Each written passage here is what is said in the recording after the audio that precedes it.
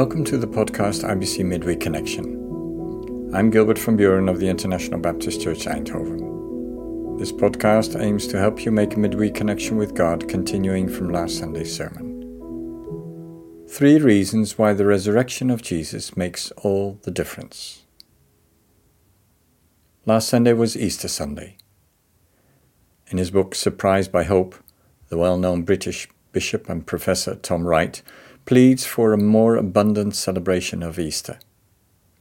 The Church remembers the suffering and death of Christ during the 40 days of Lent, but next the Church celebrates the resurrection of Jesus only on Easter Sunday. Why not at least another week of celebrations? I appreciate his plead. For yes, the resurrection of Jesus makes all the difference.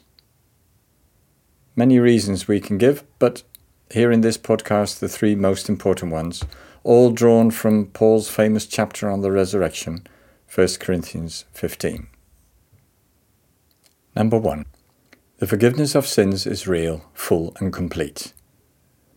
In verse 17 of 1 Corinthians 15 we read, "If Christ has not been raised, your faith is futile, you are still in your sins."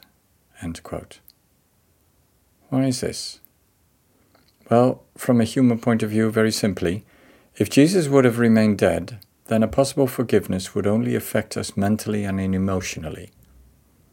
But because Jesus is raised from the dead, the forgiveness offered brings complete liberation, even to the effect that God does not remember our sins anymore. This can only happen because Jesus is alive. Our relationship with God through the risen Lord can now be fully restored. So the resurrection of Jesus makes all the difference because it makes forgiveness of sins real, full and complete. Secondly, death has been swallowed up in victory. That's what we read in verse 54.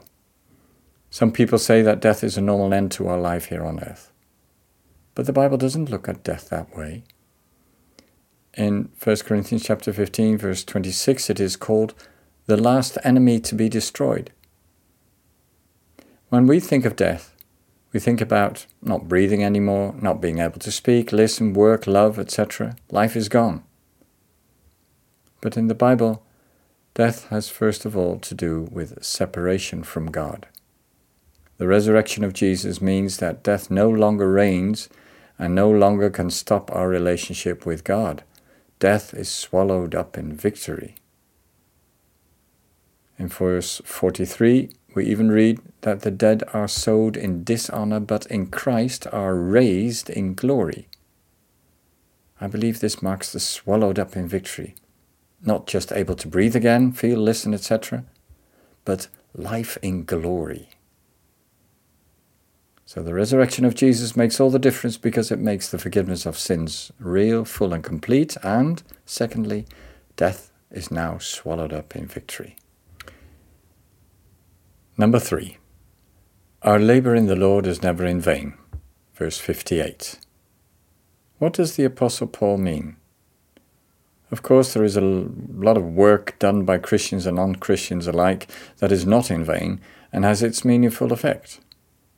And although one could argue that in the end all works will perish, this is not what Paul is saying. He is writing about our labor in the Lord. And this is not just the Christian ministry as we know in missions and church work, but anything we do for Jesus and because of Jesus.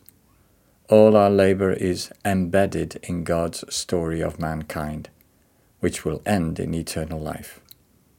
Death does not annul our work and efforts, not even our seemingly ineffective prayers. I'm reminded of the famous starfish story, in which a boy throws starfish back into the sea, a seemingly useless exercise making no difference in the long run. But answering the question why, he said as he threw another starfish back into the surf, "I made a difference for that one." In the same way, we may think, what difference does my labor make? But because it is labor in the Lord, for the Lord, to the Lord, It will somehow make a difference.